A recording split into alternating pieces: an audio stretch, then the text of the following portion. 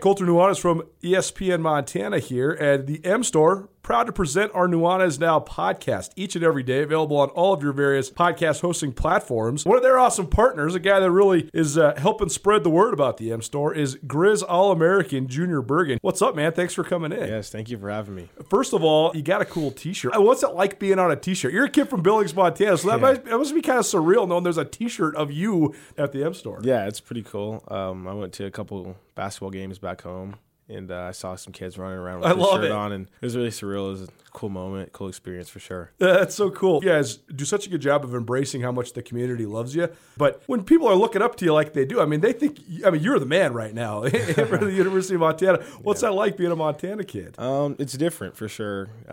Growing up, you kind of look up to guys like who are in the NFL and stuff like that. But, it's just great to have a positive influence on these kids' lives. I just want to make sure I set the example and lead by example and give them someone to look up to. Go check out the M Store. They're located there at the corner of Higgins and Broadway here in the city of Missoula, and you can also visit anytime online, montanamstore.com. They have all the latest and greatest, a whole bunch of original Grizz gear, and of course, they have Junior Bergen t-shirts. Junior Bergen, proud partner with the M Store, as well as us here at ESPN Montana. Thanks for swinging by, man. Yes, sir. Thank you for having me. The M Store, where they're all Grizz all the time.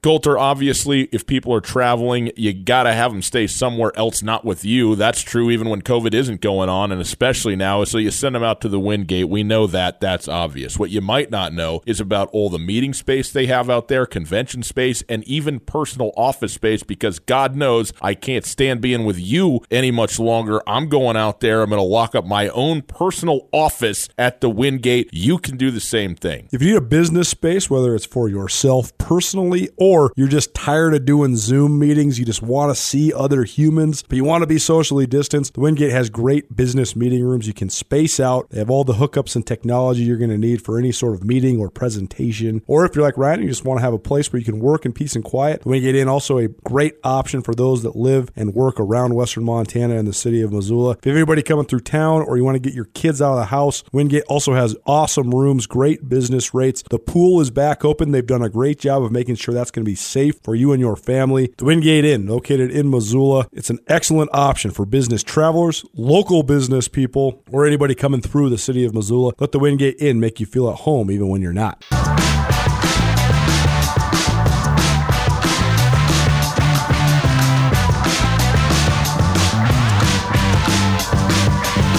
Welcome back. Two-Tell and Nuanez minus the two-tell. We'll be back in the saddle one last day, one grand finale on Thursday. But Colter Nuanez, I'll be bringing you home this week.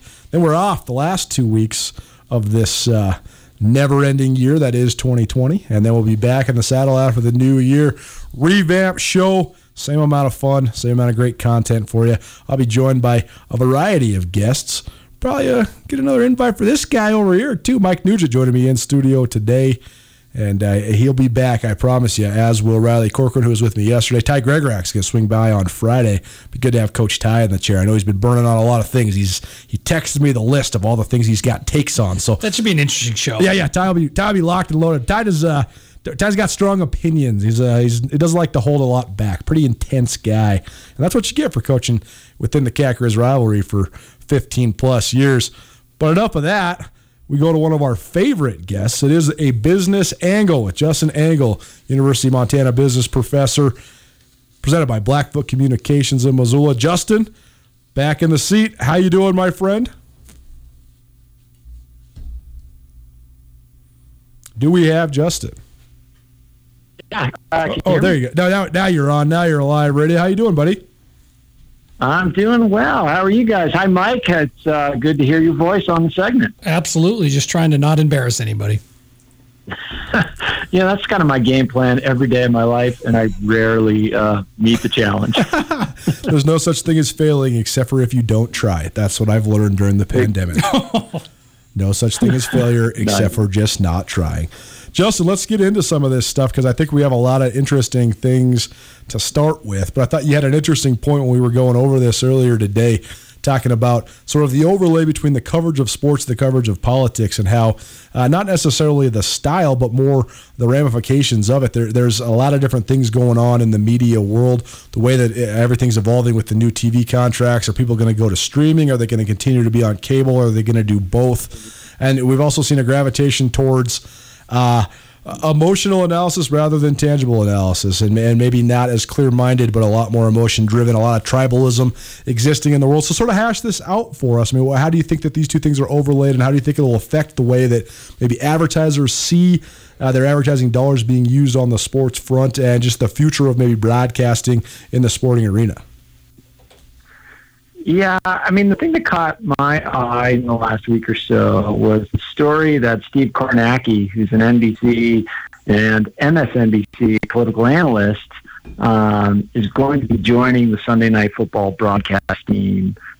And Steve's, journalist with a ton of sort of understanding of data science. You see him, if you're watching NBC News, like on election night, for example, you see him kind of working the map and doing all the data visualization and analysis. And so he's got a great kind of mathematical, statistical mind. And, that sort of way of communicating information to an audience is really valuable in the sports context. And I could see him performing really well in that context, trying to sort of map out plays and statistics and numbers, in real time as the story's developing. But it'll be interesting to see how he's received by the viewership. If he just sort of instantly is sort of cast aside as a political agent and dismissed by half the country, or if they just sort of see him as, hey, this is a smart guy that understands statistics and is doing so in the context of football. Seems like a risky play by NBC, but maybe NBC is already sort of considered part of the liberal media. I don't really know. Certainly MSNBC is, and that's what they built their brand around in many ways. But NBC, it's unclear. And I think there's, somebody for managing NBC has to be thinking about that kind of, those implications for the brand, both the news side of the house, but also the sports side of the house. Yeah, it's interesting. He definitely he debuted last weekend, so not this past weekend, the weekend before, and social media loved it. But again, that's a bubble. So it's like, was it people who already loved him because they, they're of the persuasion of the television station he was on? I don't know, but he got positive reviews in week 1. I haven't read anything about week 2 though. Yeah, I mean, we've seen this before. I mean, years ago, ABC was talking about putting Rush Limbaugh on Monday Night Football. That ended up not happening. And then Keith Olbermann, he started in sports, went to politics, went back to sports. The guy's kind of been all over the place and, left a trail of tears in his past. But he still has jobs. And, maybe the fact that these people are kind of more transparent about their political sort of stance are, maybe it's less of a consequence just because people know where they stand. I can't quite make sense of it. Mike, I think you have a good point there. Like maybe the NBC audience and social media following is already kind of on the left to begin with, so it doesn't so much matter. I'm not sure. I think that's the balancing act that everybody's going to have to go through now as well, because things have become so polarized. Do you have a divisive character that galvanizes half of a base but then makes them incredibly passionate and garners a more fierce following while ostracizing the other half? Or do you try to go somewhere down the middle but maybe not get the total number of viewers and engagements as you normally would? And Kornacki's kind of different than Limbaugh and Olbermann, in that he's not really a fire-breathing partisan. He's just kind of a data guy. He happens to, be a lot on a more liberal-leaning station. But, I think that crossover is going to be really interesting to watch because I also think it's got potential to be overused. It's like it's kind of a novelty, and he's out there on the screen in his khakis and da-da-da-da, and he's in front of the big board and stuff like that. But if he's not saying anything useful, I think people will get bored of the gimmick. So it'll be interesting it'll be interesting to see. But I definitely think it's a step above the short-lived mistake ABC tried to do with Rush Limbaugh, and Olbermann just kind of jumped the shark and became far too divisive. I don't think you can bring those guys on and hope to carry on, in my opinion. But yeah, ultimately, I think you're right there. Like, Kornacki sort of made his name as an analyst, as a data analyst, as a data scientist in many ways. And so he can fall back on that. And that expertise kind of sets him apart. He's not just spinning off opinions. He's using data to kind of back up his analysis. Absolutely. Tutel Nuanez, 129 ESPN Missoula. It is the business angle. Every other Tuesday, Justin Engel from the University of Montana Business School joins us to break down the overlay of sports and business. And Justin, we keep talking about things that are public information and I think important for people to know, but just aren't quite common knowledge yet. But I think one of the most revelatory parts of the pandemic and of the last 9 or 10 months is just all of the tangible and definitive elements of money and sports, particularly when it comes to college sports. Somebody was asking me the other night, University of Montana men's basketball team, they played at Georgia last Tuesday, so I guess it was a week ago from today. They got paid $90,000, which is the full guarantee for a Division I game. And most of the schools right now that are the Power 5 schools, they're only paying about half the guarantee. I think Montana's making $55,000, maybe $60,000 to play at the University of Washington tomorrow night. But somebody asked me, well, how can Georgia pay more? And I said the answer is simple. It's the SEC network. When the SEC schools aligned and they signed that TV deal, that thing pays out each program, each athletic department between $45 and $50 million. So you're talking revenue that is twice the budget of the University of Montana. So they have more money than they even know what to do with. That's why they're paying, assistant strength coaches $150,000. That's why they're paying Montana to come there for a Tuesday night game with 1,800 people in the stands, and they can pay them almost six figures. But recently now we're seeing some the TV wars jump into the streaming side of things. I know this is a huge question in all of media. What is the future of media? How much influencing will streaming have? It's obviously going to have a big one, but who's willing to pay for it? How do advertisers then get into the streaming mold? And how does that monetary influence the way that advertising on our screens proceeds? And so you mentioned, Justin, that Disney's signing a deal with the SEC worth $3 billion. Tell us a little bit more about that and what sort of influence this might have on the landscape of sports, particularly college sports in the southeastern of America. A few things there. Absolutely. The shift of the sort of importance of revenue to these college programs has clearly shifted to the TV side, to the television revenue, because they can't really, they can have some people in the stands, but, even if you're kind of trying to fill your stadium to some capacity, it doesn't compare under COVID with what you can make through the TV side. What caught me about this headline with the SEC deal was that in the headline they said Disney. They didn't say ABC Sports. They didn't say ESPN. Ultimately Disney's parent company, so that kind of makes sense. But the press release says Disney.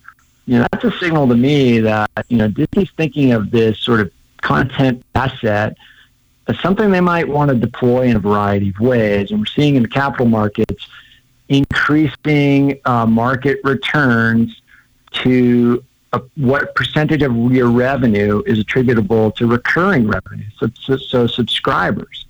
$1 of subscription revenue is worth more than a one-time dollar purchase in terms of how that translates to market capitalization, because the markets are rewarding business models that have recurring revenue as a portion of the overall top line. So in this case, you mentioned advertising. Traditionally, like these football games, have been kind of a delivery vehicle for advertising. But, if we're moving to a world where we're in streaming and you can put this stuff behind a paywall and you can charge people a subscription service that they're sort of going to sign up, sort of set it and forget it. You pay your monthly fee, you're starting to see how advertising fits in. Are people going to be willing to pay a premium to sort of avoid advertising? You see that with different forms of content. We haven't quite seen it in sports yet, and the games are sort of structured around the ad breaks and the TV breaks and all that stuff. But a signal that, Disney could be looking, and we mentioned this a few weeks ago when we were talking about the NBA, this could be maybe a moment where the tides are turning and Disney's starting to think about packaging this piece of content in a different way. We'll see how it plays out. Tutel Nuanez, 129 ESPN Missoula, statewide, SWX Montana Television. Mike Nugent joining me, Colter Nuanez. And right now on the Rangich Brothers RV phone line, we're joined by Justin Angle. It is a business angle presented by Blackfoot Communications. Justin's a professor of business at the University of Montana Business School. And I have a question that's sort of outside of the realm of what we're talking about, but a broad question, Justin. When I was in journalism school at the University of Montana, one of the classes I took was all about learning about and analyzing advertising and overlaying that with the trends in pop culture at the time in America. And we've seen advertising be a pretty relatively new thing with the rise of mass media, particularly television, but also in print national publications like magazines like Time and Sports Illustrated, Newsweek, Playboy, things like that. But it seemed as if there was tangible and tactful advertising strategies that existed in the 60s, 70s, 80s that were very effective and very influential in the way people thought, the way they acted, the way that they consumed. Now, advertising to me, as somebody that's 33 years old, it seems so overwhelming and also so pointless. I don't really know how you could reach me as an advertiser, but maybe that's just because of my basically my complete immersion in the technological world that we live in. What is your take on modern day advertising as a whole? Is it effective, and is there still similar strategies that do have an influence on us in the way that we perform and the way we form our habits as there was in years past? Well, advertising can be tremendously effective. And now we're sort of able to understand exactly where it is effective and how it is effective and with whom it is effective. And that's part of this whole general picture. I mean, spending money on a Super Bowl ad, that can make an impact, but it's a very kind of crude way to make an impact. It can shape culture. It can kind of be, a bit of a cultural flashpoint. But in terms of being effective, it's not the same as this micro-targeted digital advertising through your mobile device, through your social media platform, that companies are starting to invest in more and more and more. And the reason they're investing in it is because the sort of digital footprint that we're all leaving all over the internet almost every minute of our day. We've got these, cell phones in our pocket tracking us. We've got these listening devices in our home, telling, we're sort of talking to them whenever we need butter or whenever we need more soap or whatever. So the amount of information these companies know about us, they're able to use that to deliver us with ads that say the right thing at the right time to the right person. And I think the efficacy of that type of advertising is becoming much more clear. And then you layer that on top of a world where, particularly like in live sports, the ratings are down, the product probably isn't as good right now, and advertisers are starting to second guess that spend that they've traditionally done. Hey, maybe that money we've been spending on TV, which is sort of an imprecise tool, maybe we can spend less on the actual sort of content and how compelling it is and spend more on the sort of data science that delivers it to the customer, the right customer at their most vulnerable moment. So, that's a bit of a cynical take, but, that's where the market's been going for years. And, I think this, COVID's accelerating that trend. And if anybody's seen The Social Dilemma, this is a documentary that has been produced from some of the founding members of the tech companies, Google, YouTube, Twitter, Facebook, things like that. But the most chilling line in the Social Dilemma is when they say, if the product is free and you wonder why the product's free, it's because you're the product. And that's where we're at. And one of Ryan Tutel's good friends, though, our buddy Quentin, and maybe he's out there watching. I know sometimes he watches on the YouTube. He lives various places all over the world. But as he says, inject it right into my veins, because at the end of the day, there's no way to be, you're either in it or you're not. There's no way to live on the fringe. You're either in it, and like we're talking on an internet-based phone line. Blackfoot Communications set us up with all these great communication tools.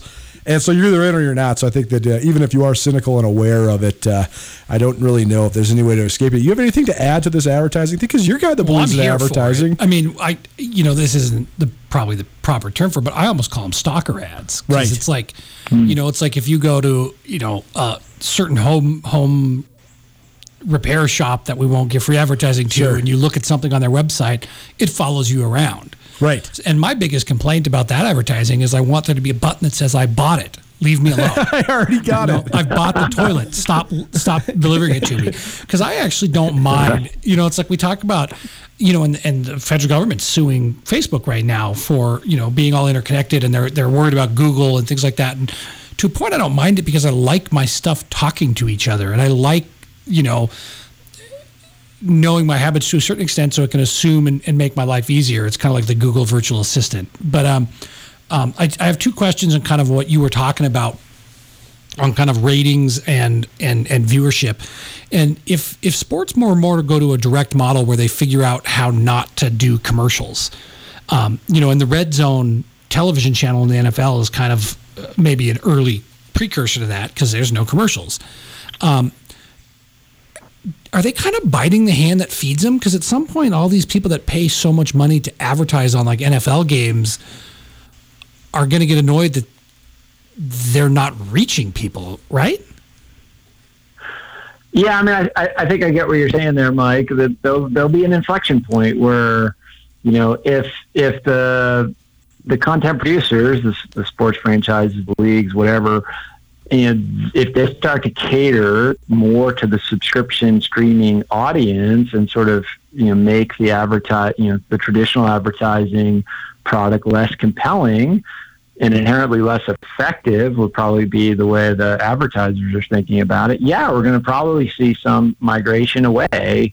And, I think, and we're kind of already seeing that with, companies some of the familiar companies not buying those big TV spots and spending it more on targeted internet ads. I mean, they're not sort of big and splashy, but they're more effective in getting to the right people, right? It's about efficiency. They're trying to get their message to the right people at the right time. And so, yeah, I mean, I could see advertisers pushing back, but like, they got to figure out their way to get their message to their customer, and there's other more effective ways. Mm-hmm. So the money will just flow efficiently to where they get the best return.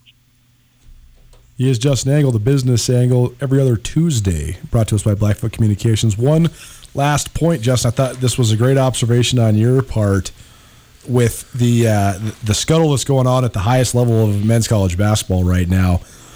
Mike Krzyzewski at Duke, Tom Izzo at Michigan State, Rick Pitino. Where's Rick Pitino now? Does he have a job, or is he floating around? I think he's back at some small Hofstra or something. Hofstra, okay. Something like that. It's just truly amazing the scandals that you can get involved in Division I athletics and still find yourself employed. I don't know what else you could do to get blackballed. Fodder for people who criticize college athletics. I mean, man, I don't know what you can do to get blackballed from something if you did what Rick Pitino did and still have a job. But regardless, we're not going to go there. But there's a lot of talk amongst some of the most powerful men in men's college basketball. I think Duke has officially canceled the rest of its non-conference games. Mm-hmm. Michigan State's contemplating doing the same thing. And there's a lot of scuttle about this. And on one hand, I think the optics are to read in that this is hard on the kids from the mental health perspective, from the pandemic perspective. But more realistically, it seems as if this is a backdoor way for the Power Five to split itself from the NCAA, find a way to replicate the college football model, the college football playoff model, where the Power Five basically control everything. They control all the money, and then the Power Five would somehow then enact its own NCAA tournament. We've talked about this on the show before, but now it seems like this is gaining more traction, especially behind closed doors. The NCAA gets raked over the coals, and I think justifiably so in a lot of ways. But there also is an essential nature to the NCAA. the garnering and administering of championships is essential, particularly when it comes to non-revenue sports. There are 32 varsity sports offered at the Division I level, many of which are not followed heavily by fans, but many of which are very essential to enhancing the culture of a campus and also just promoting the true nature of competition, the true nature of the actual phrase student athlete. And so I worry that if the NCAA basketball tournament goes away in terms of the sponsorship from the NCAA, that will be a huge financial hit and maybe even the final nail in the coffin for the organization. And so you could say, well, the tournament will still go on, and most of the people that benefit from it still will. But I just worry about what's going to happen to the other championships. Will those go by the wayside? Will we have women's soccer championships, or indoor track and field, outdoor track and field, cross country, whatever it might be? But Justin, just your take on this potential fracturing and the way that money is influencing pretty much all elements of college athletics right now. I mean, you lay it out there well, Colter. I mean, this is sort of a classic kind of power situation. Who has the power? And, what we saw in football is the Power 5 conferences, the teams, the universities had the power, and we're seeing that sort of replicated in the basketball space right now. And under the stress of COVID, it's an opportunity for these schools to sort of exert that power. And I think there is a moral foundation to the argument that, is this the best thing to be doing with our student athletes right now? I think that's a fair question, particularly, I think it was Pitino was sort of making the first comment saying, why are we so focused on March Madness? There's nothing wrong with May Madness. So pressing pause on the season, that's reasonable people can disagree about that. There's a good faith debate to be had. But I think your point about, hey, maybe this is an opportunity for these schools, the really sort of dominant players in basketball, to split away and take control of the administration of their championship and their schedules away from the NCAA. Will that be a death knell to the NCAA? I don't know. It certainly would force them to think creatively about how to fund all the infrastructure associated with all these other sports. It's a tough one. I mean, we've talked about this before. I mean, the role of college athletics in the lives of so many folks, myself included, were, it was such an important part of my life, and I see it as an important part of life for many of the students here at the University of Montana.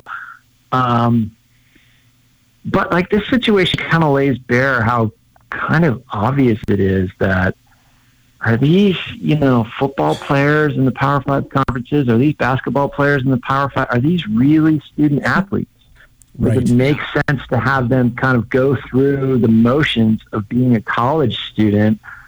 It kind of just cheapens that whole, I don't know, it just makes it obvious that this is maybe a charade of some kind. And, if that curtain gets pulled back, what's the future of college athletics in general? Does it make sense to have college athletics? Those are big questions. We're not going to see those resolved anytime soon. But, it's sort of bringing things to somewhat of a tipping point, if you will.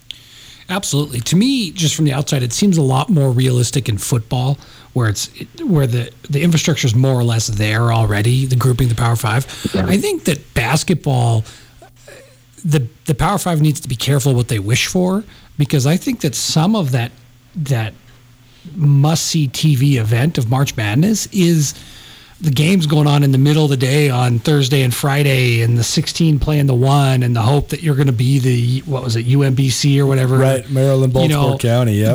That pulls that upset. And it's like, I don't know that you get nearly the same audience if it's a 16-team tournament of schools entirely from the Power 5. I think there'll be an audience, but it's like, I don't sit down and watch SEC basketball ever. Right. So it's like, I think that's dangerous. But the question I have for you is not really necessarily related to those two things, but do you think that Title IX plays into this at all? Because, the funding that the NCAA gets from March Madness that absolutely supports the infrastructure for every championship outside of basketball and football, or even lower level football, would be impacted if the Power 5 left. So how do those Power 5 schools I just think the Title IX conversation is something that they would have to really think through, because they're going to have to spend money somewhere to make sure they're being equal in all things athletics. That's very interesting. And then who administers women's Yeah, you can't compartmentalize just football and basketball. So, Title IX would apply legally to whatever entity these Power 5 groups would form. Mm-hmm. I think it is a consideration. I'm not exactly sure how it plays out, but I don't think they'd be exempt from it at all. Fascinating. We are going to readdress this. We are out of time today, but we'll be back after the new year, the first Tuesday of the new year. Let's plan on continuing this discussion and much, much more. Great stuff, Justin. It is the Business Angle with Justin Angle, University of Montana business professor, every other Tuesday, and we'll be back the first Tuesday of 2021. So catch us then, presented by Blackfoot Communications in Missoula. Thanks so much for joining us, Justin. We'll talk to you after the new year. We're late. We got our new Grizz Greats for you. Tutel Nuanez with Mike Nugent back after this. Connections are what bring us together, whether halfway around the world or in the office next door. Blackfoot Communications is proud to provide next-generation network infrastructure that enables reliable, secure, and always-on connections. From SD-WAN and firewalls to business voice and fiber, our solutions connect you to your community. Visit blackfootbusiness.com or call 406-541-5000 to learn more. Blackfoot. Connect to more.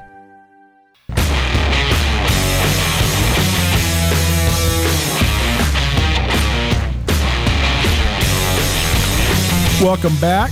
102.9 ESPN Missoula. Mike Nugent joining me, Colter Nuanez in studio. Tutel Nuanez is lasting for one more week. Ryan Tutel will make his illustrious final appearance on the show on Thursday. But Mike Nugent, friend of the show and contributor, also co-host of the Grizz Fan Podcast, kind enough to join me in studio. Going to play a little bit of our latest Grizz Greats episode. It features former University of Montana Athletic Director Jim O'Day. You might wonder, well, why did we do an interview about 1995 with Jim O'Day when he was not the AD until 2005? But Jim worked in the private sector, first as a sports writer and then as a overall newspaper owner and editor of the Cut Bank Breeze. He's from the Highline, but he also worked in fundraising for the University of Montana, and he helped facilitate a charter flight from Great Falls that brought a bunch of people from the Highline across the country during that 1995 season to watch the national championship game, which, by the way, the actual 25th anniversary is tomorrow. Stay tuned for that. We have a special Grizz Greats coming out for you as well as we pump out 25 podcast episodes to commemorate that great accomplishment by the University of Montana. And also then Jim has great perspective because of the fact that he did take over working at UM Athletics in the late 90s, first under Wayne Hogan and then took over as the AD in 2005. The precedent that it set, as well as the expectations that it set, that 1995 win, it's what Grizz football has become, and it's why Grizz football has some of the highest expectations in all the land. So here's a little bite from Jim O'Day's podcast. It's up right now, grizzgreats.com. You can check it out there, or you can find it at 1029ESPN.com. About the second week, we started thinking, if we go to a national championship game, how do you get to West Virginia? Right. How do you get to Huntington? That's not an easy place to get to. And I got talking to, I have a cousin, George McCabe, in Great Falls, and his wife, Connie, at the time, worked for a travel agency.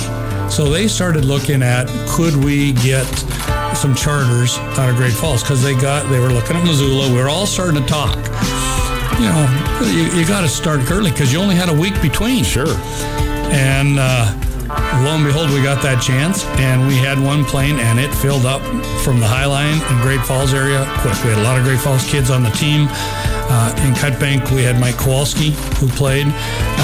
Valier, we had Scott Curry, and so the Currys and the Kowalskis, and we had all these people from around those areas. They couldn't wait to try and it was a once-in-a-lifetime thing. And we had listened to the Bobcat fans tell about their 3 national championships all our life. We were not going to miss this one.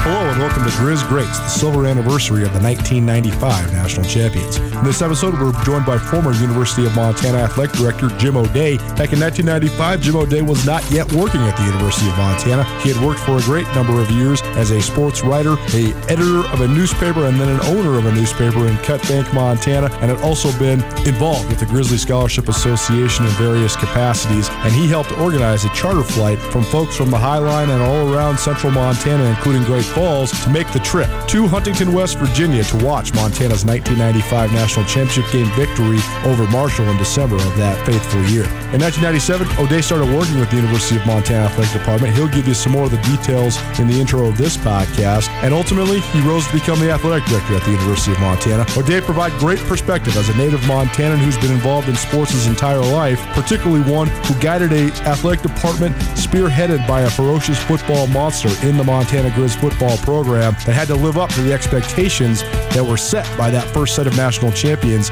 25 years ago. Please enjoy Grizz Greats, the silver anniversary of the 1995 national champions with Jim O'Day. Grizz Greats, proudly presented by Blackfoot Communications and First Security Bank of Missoula.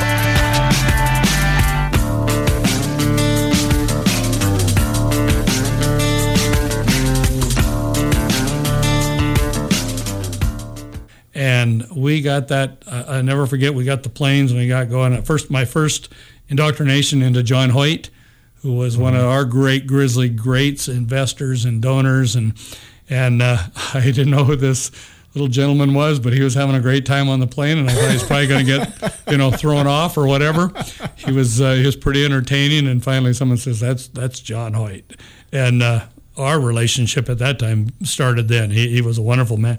But when you would come in and you'd fly in, and of course, Huntington is right there kind of at the corner of Ohio and Kentucky and West Virginia, and people were flying into airports in all the different states. Mm-hmm. But then when you got into Huntington, where we were all staying, and they had this big hall where they had this big party, as one plane had come in, you could just see it, and it was just growing and growing and growing.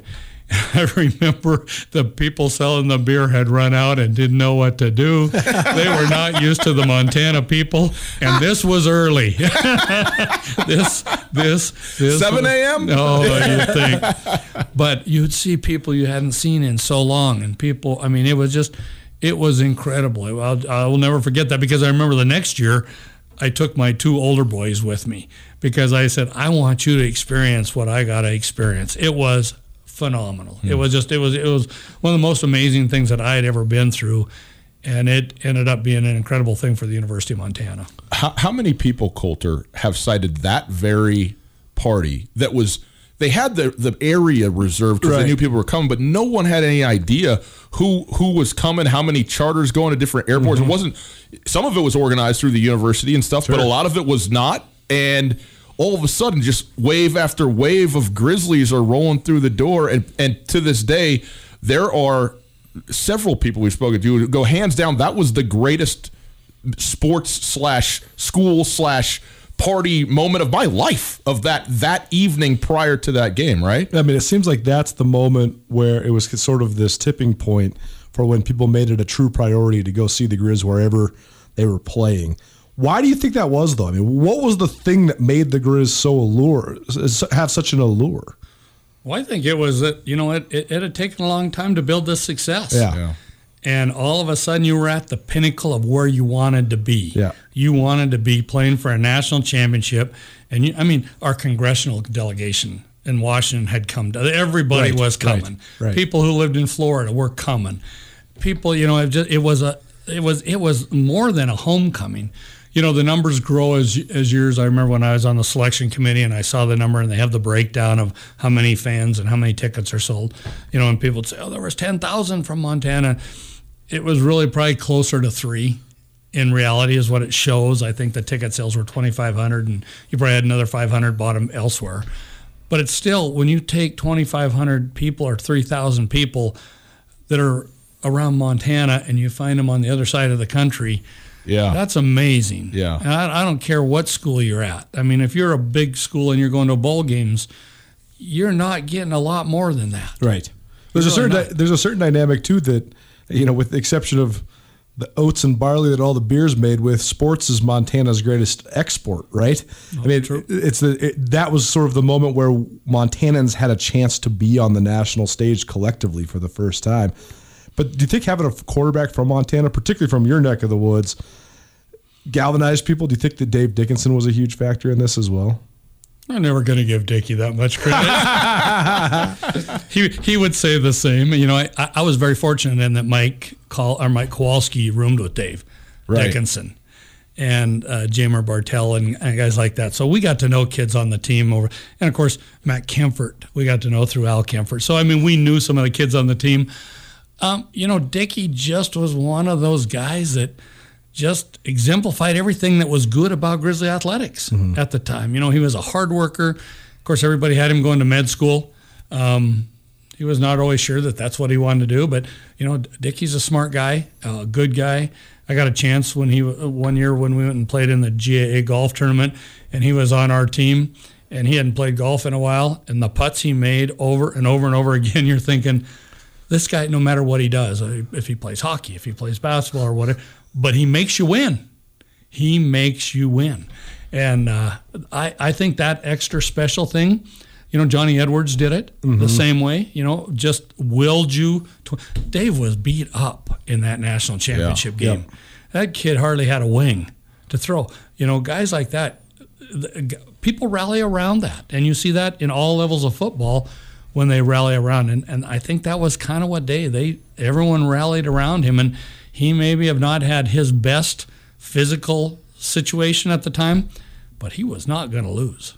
You have the game, and we all know, you know, you got the safety, the drive, the kick, everything that goes into it. When the game comes to a conclusion, and it's the Grizzlies are national champions, what was your experience of the minutes and hours after, just sort of in the immediate aftermath? Obviously, great celebration, but also sort of all of a sudden you break like all the anticipation to do this, and now it's done, and then what? Well, I remember us lining up for that kick. I remember Mike Gilhart catching that fourth down pass, which was, you know, again, I always said if we had to play that Marshall team 10 times, we might have beat them once. They were so talented. I think they had 3 or 4 kids go in the NFL. I mean, they were a talented team, and that was before they had Randy Moss the next year.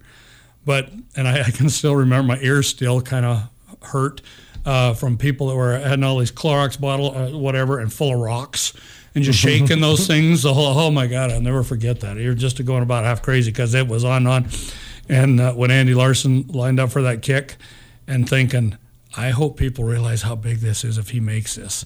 This is bigger than most people realize, and I hope we're ready because it could turn things around. And you know, from my angle, where we were sitting, you couldn't tell if the kick was. You're just sitting and waiting to see what that referee's going to do. And we raised. It was stunning. And then afterwards, going down, and we were down on the field. Of course, we saw the Kowalskis and the Currys and all those different people. And then I remember getting ready to leave, and I can still picture Bill Johnson trying to hand out beer. They had given up trying to sell beer. Yeah. They were just handing it to anybody that walked by. And the place was nuts because we had to get back on the airplane and fly back home. Right. But I think it was nice just not to hear the rocks pounding in those containers at the time. But it was numb. I think you were numb. You know, you just kind of sat there and thought, wow, this is huge. And it was a pivotal moment in the history of the University of Montana. We're up against it. A little bit more. Mike Nugent with me, Colter Nuanez, Two-Tail Nuanez, 129 ESPN Missoula.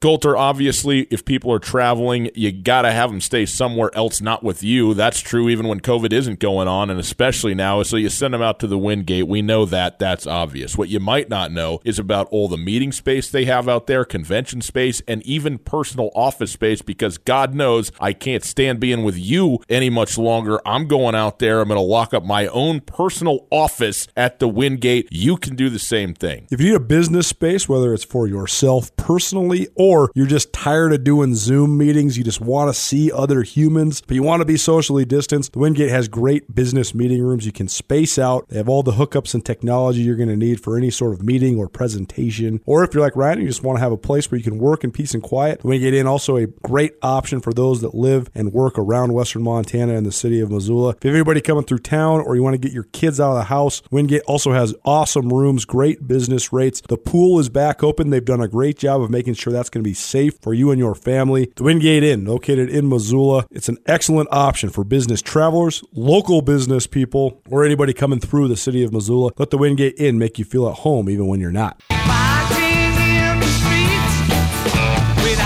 Welcome back. 102.9 ESPN Missoula. Tutel Nuanez. No Tutel. He'll be back on Thursday for one last final episode. Close out 2020. Mike Nugent joining me, Colter Nuanez, in studio. If you missed anything in the podcast, if you missed anything in the show, you can find it on the podcast. I got podcasts on my brain because I did. Grizz Fan Pod. Look it up. Yeah, I did 275 minutes of podcasting with you guys last night. All quality. I can't wait to absorb this into our ESPN podcasting network because it's a great thing. Go subscribe to the Grizz Fan Podcast as well. But if you missed anything in this show, go check it out on the podcast, 1029ESPN.com. Click on the podcast tab. Podcast is brought to us by Blackfoot Communications as well as the Wingate by Wyndham Hotel. An agreement's an agreement. A promise is a promise. We recorded the Grizz Fan Pod for a long time last night, and one of our good buddies, Brent Wahlberg, he went out and he said, I need some advertising on Nugent and Nuanez tomorrow. And even though you guys are... Yeah. So tell me how this works. You and Brent are, I wouldn't say rivals, but you guys work for different companies in the real estate world. I manage Berkshire Hathaway. Brent sells for Windermere. Right. Yeah. So, but you guys are good friends. Absolutely. And you guys work together a lot too, or sometimes together? We work together a lot on like association things. We both help run the MLS, stuff like that. And we've done a lot of deals together just because having a good relationship helps. But no, I mean, in theory, we're competitors, but real estate's a little bit different. You know, it's like you're competitors with everybody, but you need to get along with people. Right. But here's the thing. It's like I said at the top of the show. I'm in this to win it. I know you are. Those other 39 people or whatever list it is now, we got to set them aside. And part of that is, selling my soul to the, non-corporate structure of this wonderful Montana-owned company. That's right. And with that, I got to do an ad read. He does. Mike's ad read on behalf of. Well, let me read the ad, Colter. I know how to do this. Calm down. Hi, I'm Mike Nugent. And while I'm here to talk about Grizz Sports, I'm not here to talk about myself, but to talk about another realtor here in Missoula. His name is Brent Wahlberg, and he works at Windermere Real Estate. Did you know that Brent Wahlberg has won Realtor of the Year 3 times? I've only won it once. The next time I sell my house, you better believe I'm listing with Brent. Oh, it's good. It's great. You did awesome. You're very smooth in the read, and you guys are both great resources in the real estate community. So I encourage everybody to reach out to both of you. The reality is that real estate's a business where it's like we need good professionals to lift up other good professionals because having good representation matters. So I'm all about having good relationships with people. I also think it's kind of funny because obviously there are other realtors that advertise on this show as well. One of them is Aaron Pagliano. Yep. And what did I tell you when you guys first cut his ad? Oh, man. Brian was saying realtor. Was saying the word wrong. This is a big point of contention. Colter. I was like, look, if you're going to have other realtors advertise on the show, at least say it correctly. That's right. It's absolutely right. Well, it's been fun having you in here, man. You're a great guy to have a conversation with, and you're absolutely welcome back. We will certainly, in 2021, be having Mike Nugent in the studio more often than not. But parting gift here, I guess we got about a minute and a half left.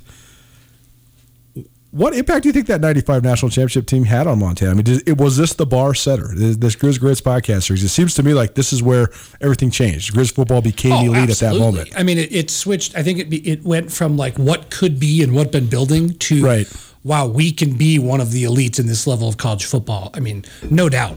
Like, that's a pretty simple question. Yeah, it's fascinating that the expectations went from, the plugging along to then the very next year. Sky high, and they've been that high ever since. And I think 96 is one of the best teams ever.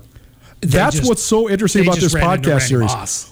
Truly, every guy that's been involved in this podcast series, they have all said, we actually were better in 94 and 96. 94, Dave Dickinson got hurt. And then they got wiped by a Youngstown State team that ended up winning 3 national championships. And then in 96 is Randy Moss. All right. So I know we're up against it, and this is a radio thing. I heard your boss is listening, so I'm just going to put it out there. I'm available next week. We can make this work. I'll find another person. Coulter needs to take time off. I'm here. So I'm just throwing it out there. Wide open. Christmas week with the Nuge. That would be stellar. That would be spectacular. I wouldn't want you to have to deal with next gen. But other than that, I think you could steer the ship. Hey, thanks so much for being with us. We're back at it tomorrow. It's the opening of the National. It's finally starting to feel like winter around here, and if you need some nice winter gear, how about the fine folks at Sitka? They make awesome winter clothes, and they sell custom Bobcat Sitka gear at the MSU Bookstore. You can shop online anytime at msubookstore.org, or of course you can check out the MSU Bookstore live and in person there on the Montana State campus. They also have some graduation regalia back in order there at the MSU Bookstore. They have an awesome American Indian Council selection as well. Visit on campus anytime you need blue and gold, or visit online anytime, anywhere, msubookstore.org. MSU Bookstore, your best place for blue and gold on game day or any other day, located there on the Montana State campus.